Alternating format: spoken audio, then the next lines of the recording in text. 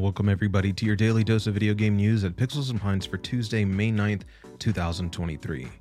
First up, Starfield has finally gotten the full ESRB description.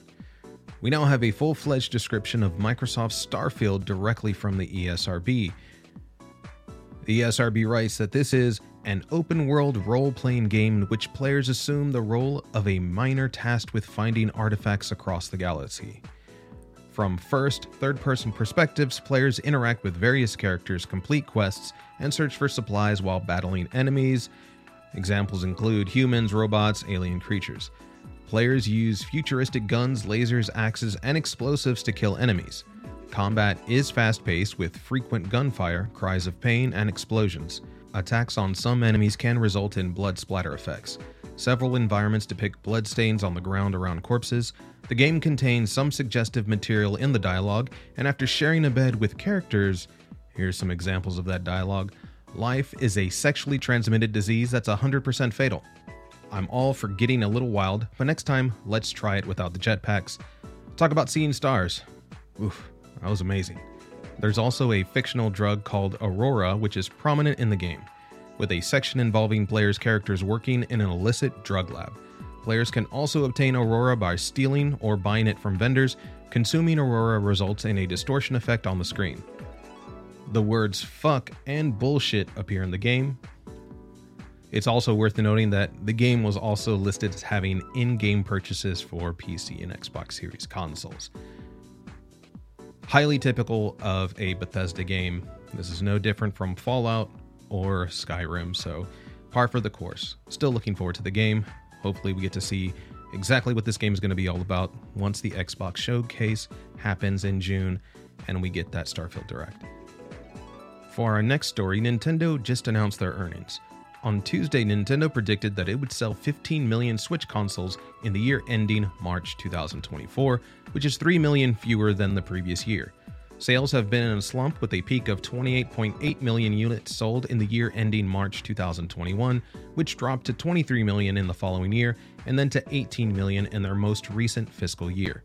Despite this, the company's net profit for the year through March 2022 was 432 billion yen, or $3.2 billion US dollars, more than the previous forecast in February, but down more than 9% on the year. For the current fiscal year, Nintendo expects its net profit to fall 21% to 340 billion yen, $2.5 billion US dollars, due to the declining sales of its signature console. However, President Shuntaro Furukawa stated that the sales forecast included estimated sales of the Super Mario Bros. Movie.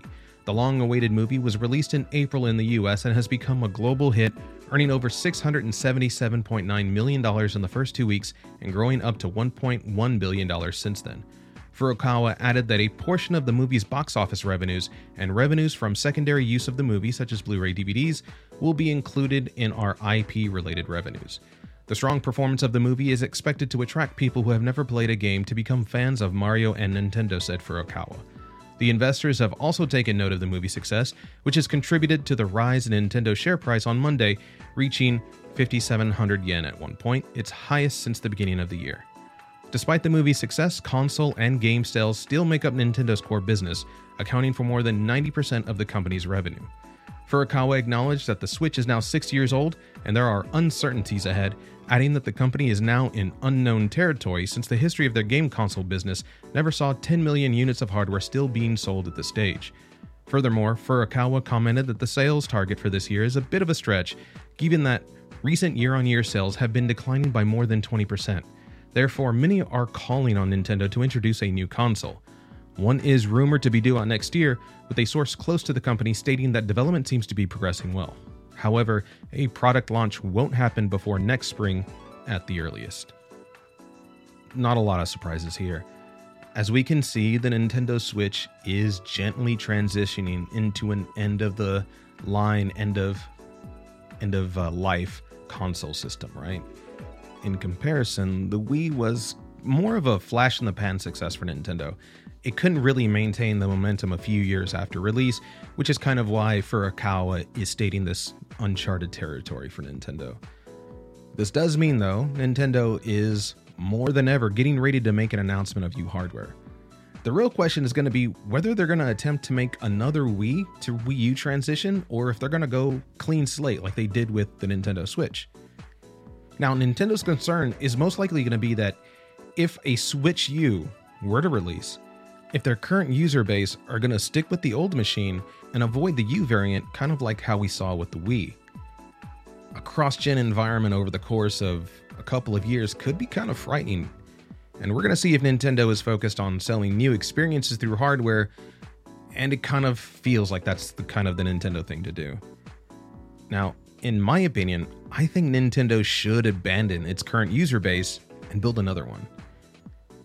Like, we see that Sony is intent on creating an ever-evolving platform if we are to believe that the PS5 Pro is indeed the future. Microsoft doesn't seem to care about platform at all and is just looking to soak up subscriptions so that you can experience their games on their approved platforms. Now, Nintendo has shown that they can make people purchase hundreds of millions of console systems in order to play their games. The Switch is the second iteration of that. Maybe making Switch carts physically incompatible with the new hardware slot, or maybe even changing the media type to be something cheaper, to allow devs to avoid expensive mistakes like having to purchase a 32GB or 64GB cart size. If Nintendo does the hardware right, they could allow developers to build low-fidelity versions of their games in order to support optional Switch releases, previous gen versions of the game, without the hard requirements that Microsoft requires for their Series S and X titles. Now, I think this is the winning formula, and I think honestly having a plain Switch successor with the only difference being, much more technically advanced internals would most likely risk another Wii U scenario, or, even worse, a DS to 3DS to the new 3DS transition situation was awful. Everyone targeted the lowest common denominator, and if that's the case, we're never going to have a proper break into the new generation software for Nintendo's new system.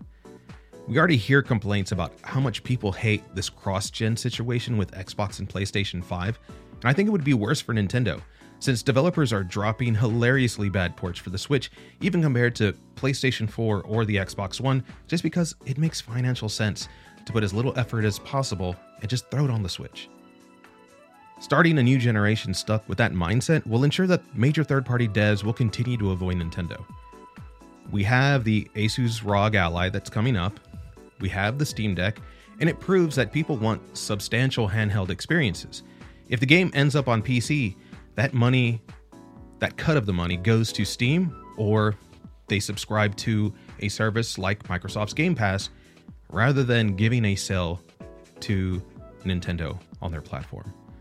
This is scary and fun times for Nintendo, and I'm all here for it. I mean, if it was me personally, being able to play my current Switch catalog in 4K 60 would be my ideal scenario, but you know what? Guess what? If Nintendo isn't going to head in that direction, I guess I can always emulate them, right? And our next story, System Shock Remake goes gold. Good stuff. Prime Matter and Night Dive Studios have announced that the long-awaited full-fledged remake of the iconic System Shock from 1994 has gone gold. After years of development, fans will finally get to play the stunningly faithful recreation of the classic shooter immersive sim on May 30th, 2023 at 8 p.m. Pacific Time. The game will be available digitally for Windows PC on Steam, GOG, and the Epic Game Store. The System Shock Remake features all-new HD visuals, updated controls, an overhauled interface, and all-new sounds and music. Along with the quality-of-life gameplay tweaks and a revamped hacking system, players can expect to encounter never-before-seen enemies and visceral new combat options featuring a brutal dismemberment system. Players will navigate through Citadel Station's all-new areas as they encounter traps, puzzles, and secrets while combating Shodan's legion of hostile and mutated creatures. To survive, players will need a combination of stealth, cunning, and futuristic weaponry. Night Dive Studios, who worked closely with the members of the original System Shock team, including the voice of Shodan, Terry Brosius. The PC edition of System Shock is available for pre-order on Steam, GOG, and the Epic Game Store, and includes a free copy of the upcoming System Shock 2 Enhanced Edition for all early buyers. Console editions of the game for PlayStation 4 and 5 and Xbox One and Series S and X will be released in the future, with more details set to be shared at a later date. this is one of the best early examples of the first-person, single-player, immersive sim games from Warren Spector. The only thing left would be for a proper remake of the original Deus Ex game. We can only dream, right? Now, I'm hoping this game turns out amazing. It seems to have gone through a bit of development hell, but it seems like it's now finally releasing. Also, this is kind of coming on the heels of the purchase of Night Dive Studios by Atari. I'm hopeful that this game will at least be releasing in a fully finished and competent state, as it seems the studio itself has been going through some issues. Now, there are also supposed to be remastering some older FPS games in order to run on modern hardware. We just heard about System Shock 2. They are also slated to do Sin and Rise of the Triad, some of my favorite games as an early FPS player back in the day. Next, Sonic Frontiers has hit a milestone. Sega and Rovio held a press conference recently to reveal that Sonic Frontiers had surpassed a new sales milestone. The 3D platform has sold over 3.5 million units worldwide. The game had previously sold 3.2 million units as of March 31st, 2023. Sega aims to increase sales through strategies such as pricing, promotions, and further DLC development.